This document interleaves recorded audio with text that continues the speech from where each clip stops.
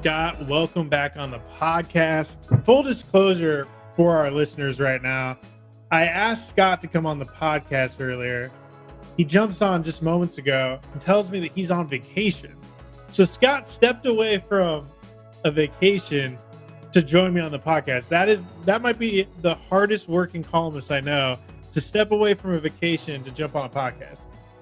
Well, Connor, I am trying to get a big raise, but actually it's such a pleasure doing a podcast with you that I don't consider it work. I appreciate that. Hopefully you can crack a beer and relax, because I think a lot of Warriors fans are not relaxed, and I think that's exactly what they need in their lives. This has been a pretty tumultuous few weeks for Warriors Nation, for Dub Nation. Obviously you have Klay Thompson's injury, then you have the positive coronavirus test from James Wiseman and Draymond Green. Then you have the absolute drubbings against Milwaukee and Brooklyn on national television. You still have Draymond Green out with a foot issue. And then you get Marquise Chris coming down with a broken leg, and Marquise Chris being a key part of that center rotation. Now it's looking like there's a chance he could miss the entire season. I mean, when you wake up each day and you see the latest batch of bad news from the Warriors, what are you thinking? I'm thinking it's going to be a rough year. I'm thinking this is going to be like an ultimate up and down year, an ultimate roller coaster, because there's like two or three teams in the league, the Warriors being one of them, that are just going to be all over the map. And it's not only because of the injuries and everything, but because the guys they have. They got two or three guys like Kelly Oubre being one, and like two or three other guys, that consistency is not their big thing, right? Right. And just, it seems they always had Draymond, Steph, and Klay. Klay would go cold at times, and even Steph a little bit, but basically you knew what you were going to get from those guys. And these guys, there's 3 or 4 of them, you don't know what you're going to get, including James Wiseman.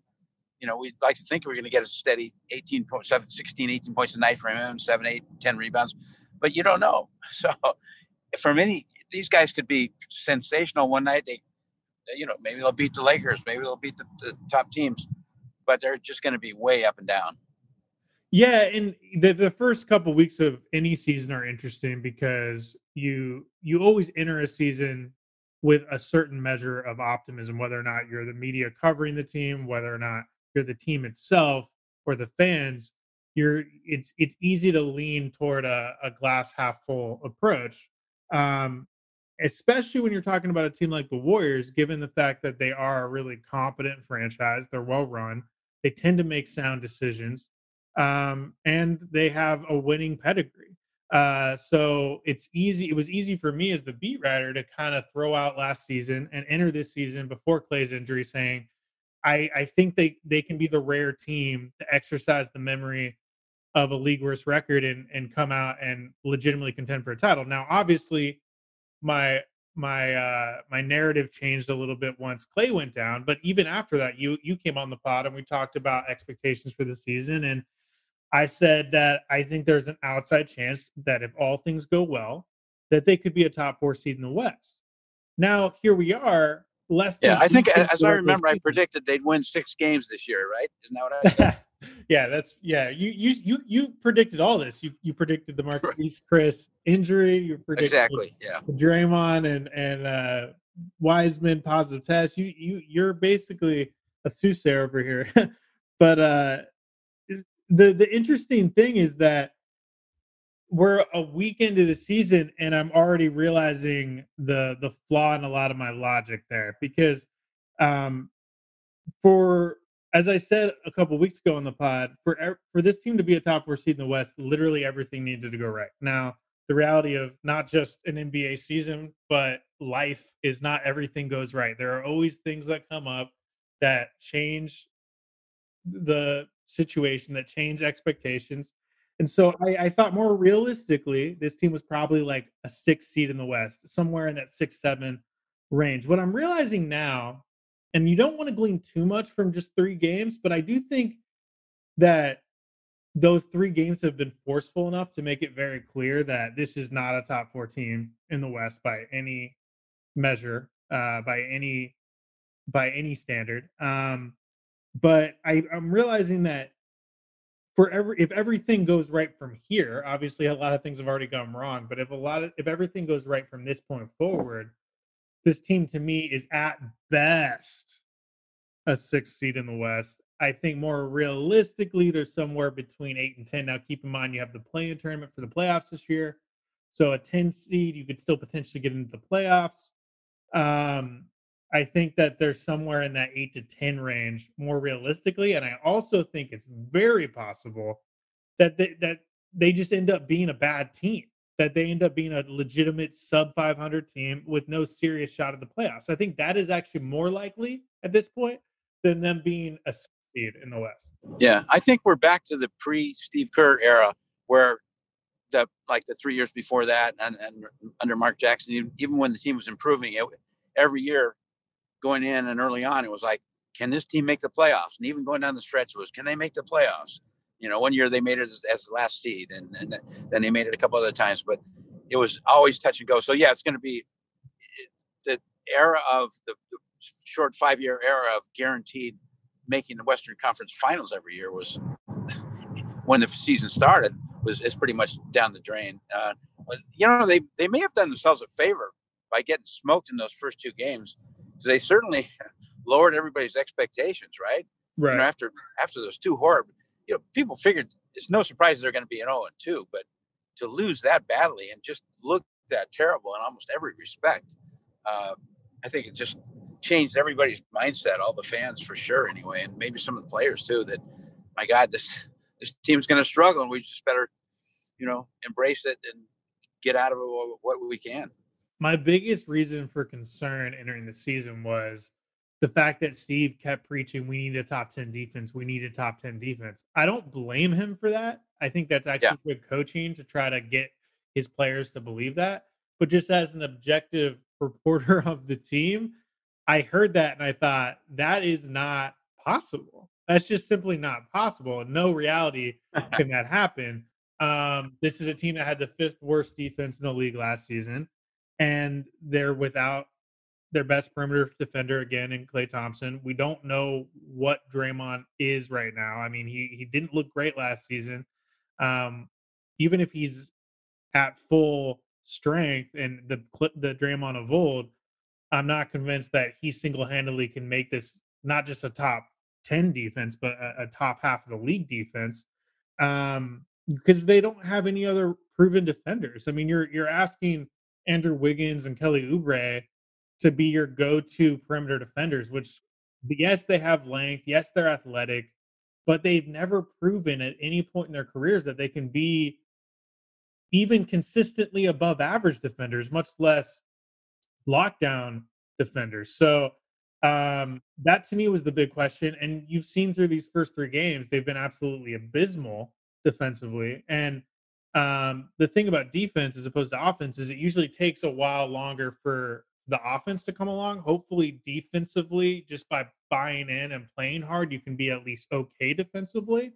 Yeah. But they've been downright awful, which affects their offense because this is a team that wants to get out in transition and run.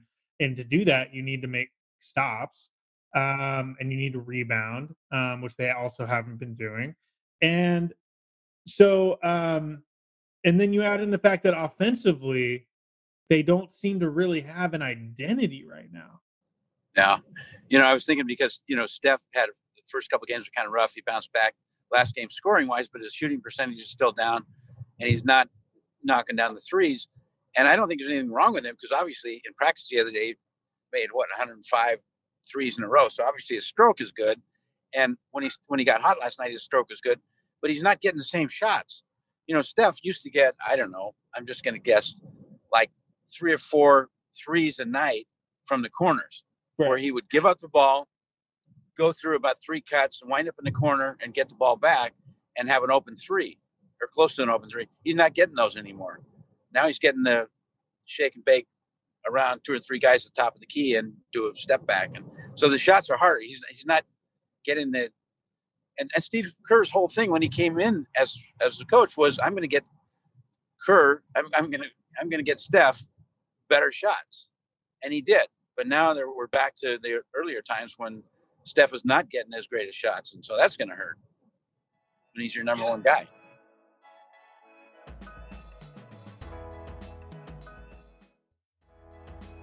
To me, the biggest takeaway, and I wrote about this today, but to me, the biggest takeaway from last night's game was not actually Damian Lee's game-winning three, which was beautiful, but Yeah. it was the fact that Kerr is making a concerted effort to simplify the offense. He admitted today that he made a major mistake already this season, in that he went into training camp uh, feeling a profound sense of urgency and decided, I need to get them to figure out this offense. I need to bring all the newcomers up to speed as quickly as humanly possible. We just had a 9-month hiatus from games. We have a 3-week preseason. I need to unload as much as I possibly can and install as much as I possibly can as quickly as I can because of this shortened time frame. And what he's realizing now, less than a week into the season, is that that was a mistake, because just because the timeline has changed, it doesn't change how people learn. It doesn't change how people digest information. Just because you need to know something doesn't mean you're going to be able to.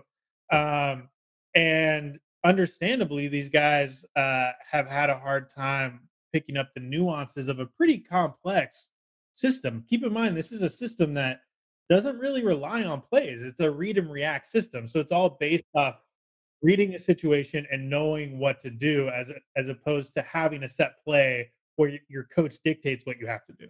It's a lot more subjective.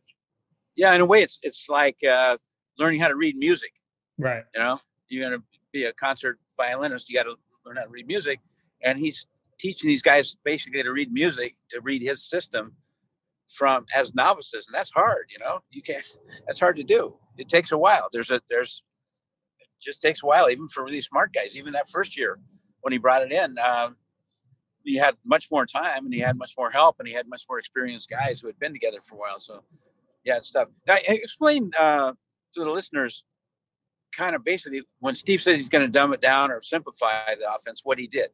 In what ways did he do that? So one of the main things he did was one thing I've been writing a lot about, and I think we've been talking a lot about, is how important Andrew Wiggins is going to be to this season, because his role just completely changed when Klay Thompson got injured. I think part of why Andrew Wiggins was a good fit on this team and why I thought it was a good trade with Minnesota at the deadline was because they weren't initially asking Wiggins to do much beyond be basically a better version of Harrison Barnes. You know, they're asking him to be an off the ball slasher who could attack closeouts and run the floor and use his athleticism to his advantage and knock down the open jumper, all things that he is overqualified to do.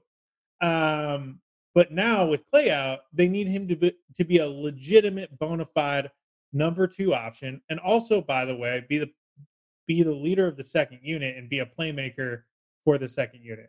It also hasn't helped that Draymond's been out, so you're losing his facilitating. But you need Andrew Wiggins to basically be this all-star caliber guy, which he's never been.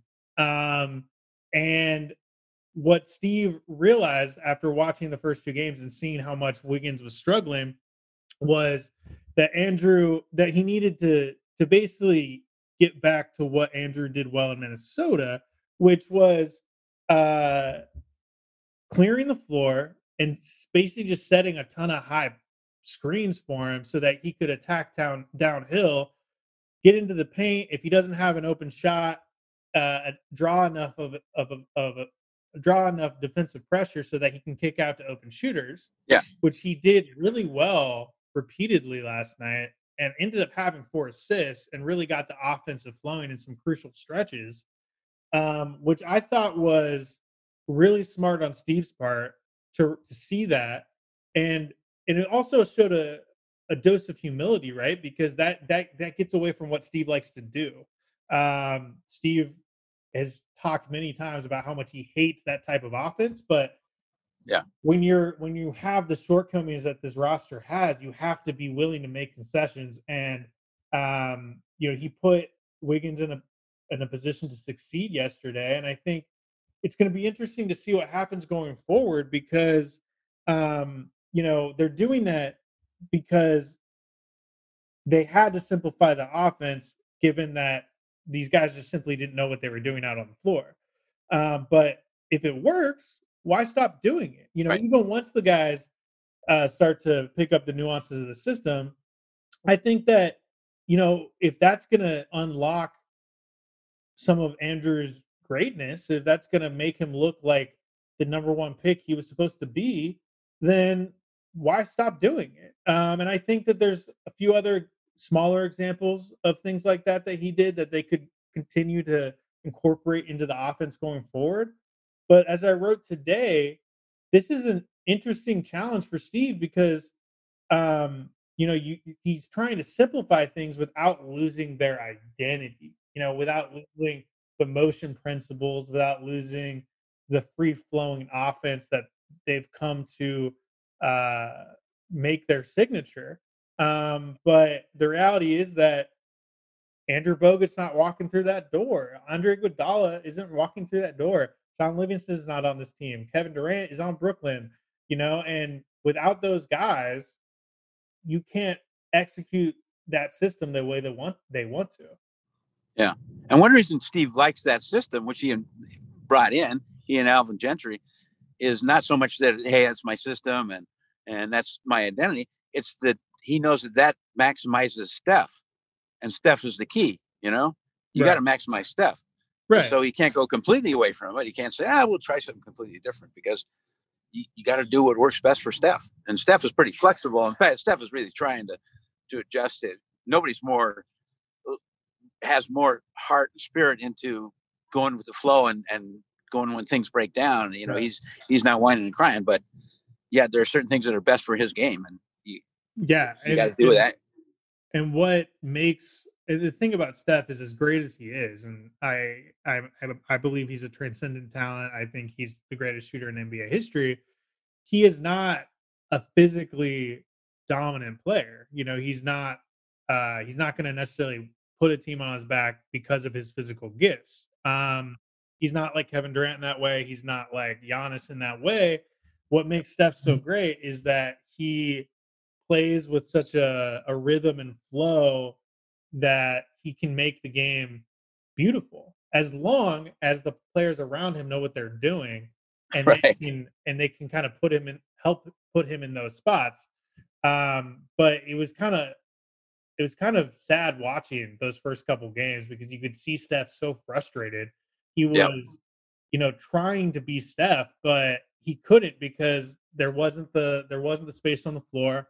There weren't the right angles. It just wasn't there for him. And so you Yep. saw in the second half of last night's game, he just basically said, "You know what? Screw it. I'm gonna just attack the rim as much as humanly possible because the space isn't there, and I'm just gonna try to just force things to happen." And he ended up scoring 25 points in the second half, kind of willing them to that win, thanks to Damian Lee's late three-pointer. But it'll be really interesting to see if this team isn't able to channel that type of rhythm and flow, what ends up happening to Steph's season, because I could really see him having a disappointing statistical year. Yeah. They end up having to go more toward these high screens and leaning on that type of offense. Yeah. Which would be too bad, because Steph's 32, and to my eye, he's right at the top of his game. Physically, he hasn't lost anything. If anything, maybe he's got a little tiny bit more to go. So he's there. He's all there. And you hate to waste a year this late in his career, a prime, super prime year, when he's just physically fit and ready to go and all that stuff. So that kind of puts more pressure on everything. Yeah, it does. And speaking of Steve, you had an interesting column in our preview section a week or two ago about how this could be Steve's most fun season yet. And I know that you wrote in the column and you've told me that your angle initially was, could this be Steve's most challenging season yet? But he kind of shot down that narrative during your interview with him and said, there's no way it's going to be more challenging than last season, which is understandable given the fact that Last season, they had a league worst 15-50 record. But the interesting thing was today, I asked Steve about the learning curve as a coach he's facing this season, and unprompted, he went out of his way to say, "This is by far the biggest challenge me and my staff have ever had." Yeah. And the fact that he's already doing that about face a week into the season, I think says a lot. Yeah, and it's funny because you wrote that, and I tweeted out that I still think his first year with the Warriors was his biggest challenge. And some tweeter tweeted back, "So now you're telling us you know more about Steve Kerr than Steve Kerr knows." In other words, okay, so I'm going to give it to Steve. This is his biggest challenge. I'm just going to say, I still think in some ways the first year was the biggest challenge. The reason is, as I tweeted today, if the Warriors are terrible, Steve's still going to be here at the All-Star break. And his first season, he's told me, he went in actually believing, and not even sleeping at nights, believing that, he's bringing a new system in. If his players don't buy into it, and if it doesn't work, he could be gone in a matter of weeks, of just a few weeks. He could be out of his first job before the All-Star break. That's not going to happen now. So in that respect, he's built up enough street cred and all this stuff. He's not going to be disgraced or run out of his profession. But the challenge is huge, though. But what he's got to do, he's got to he can't have a rotation, can he? It's got to be different every night, depending on who's hot and who's messing up and who's not focused. And you just can't count on all these guys, I mean, we're 3 games in, and he's starting Juan Toscano-Anderson at power forward. Right. A guy who wasn't even on the opening day roster is now being counted on to be a solid rotation guy. Yeah, I would make the argument that this is probably his most difficult season to date, and for this reason, his first 5 years, his job as the coach was basically, and I'm not trying to minimize what he did because what he accomplished was extraordinary, but his job as a coach was basically to manage egos, to maintain that joyful ethos in the locker room, and to guard against complacency, which was a legitimate challenge at times. Last season, it was a unique season in that it went off the rails so early that they basically had no other choice but to wave the white flag 4 games into the season and go all in youth movement. And after all the goodwill and equity that they'd built up in the previous 5 years, it wasn't that difficult to ask the fan base to say, "Hey, just hold on with us for 1 season. It's going to be a down year, but we're going to get a high draft pick, and we're going to parlay this into kind of what the Spurs did in 96, 97. We're going to, even though there's not a Tim Duncan out there, we're going to parlay this into years of sustained success." But now you're potentially, if this season continues to go awry, you're potentially asking a fan base to believe in you for a second straight season of losing, a fan base that's been accustomed now to winning at a very high level.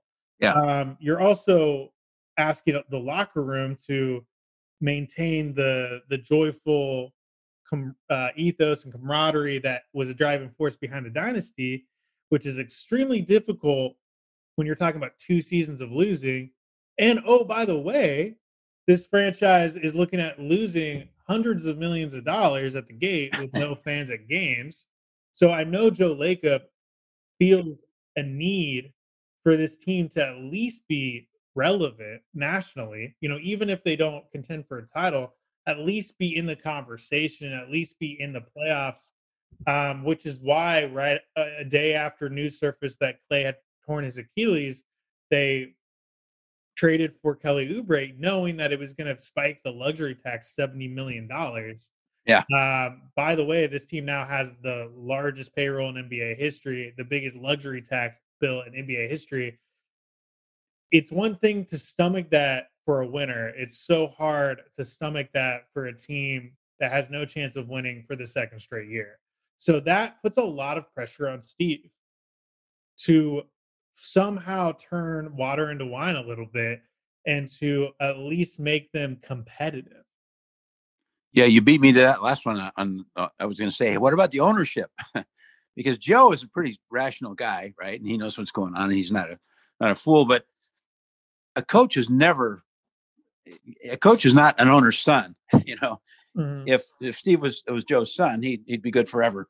But it's a job, and you got to perform. And if your coach is not performing, if he's not winning, if the team's not winning, you start looking for reasons and stuff. And Joe's patience is not infinite, especially like you said, with the financial considerations, a huge payroll and no cash coming in from the fans. So yeah, that's definitely a consideration. And I'm not saying Lacob's going to get panic and fire him and make a stupid move or anything like that, but it's just not.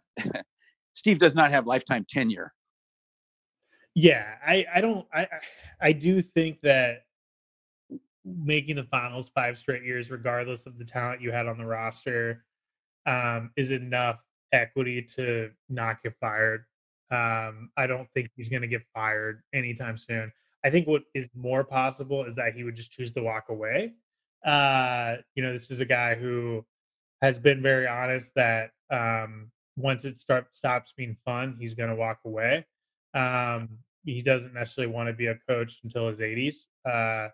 So I think that's more possible. He does seem to genuinely like these guys, and this does seem to be a team that genuinely gets along and likes each other. So I think that helps, and I think it'll be really interesting to see when Draymond comes back how much he can help. I'm not trying to be overly pessimistic here, but I do feel like Draymond returning is not going to fix everything. In fact, it's not going to fix a lot of things. I agree, and it's kind of ominous that he's out this early in the foot thing. You get a foot thing in the NBA and in basketball. That's kind of worrisome. Yeah, and Draymond, the way he punishes himself and all this stuff. So there's no. And Draymond's one of these guys who needs to have great players around him to be an all-star caliber guy. Yes. You saw how much he struggled last season with a bunch of spare parts around him.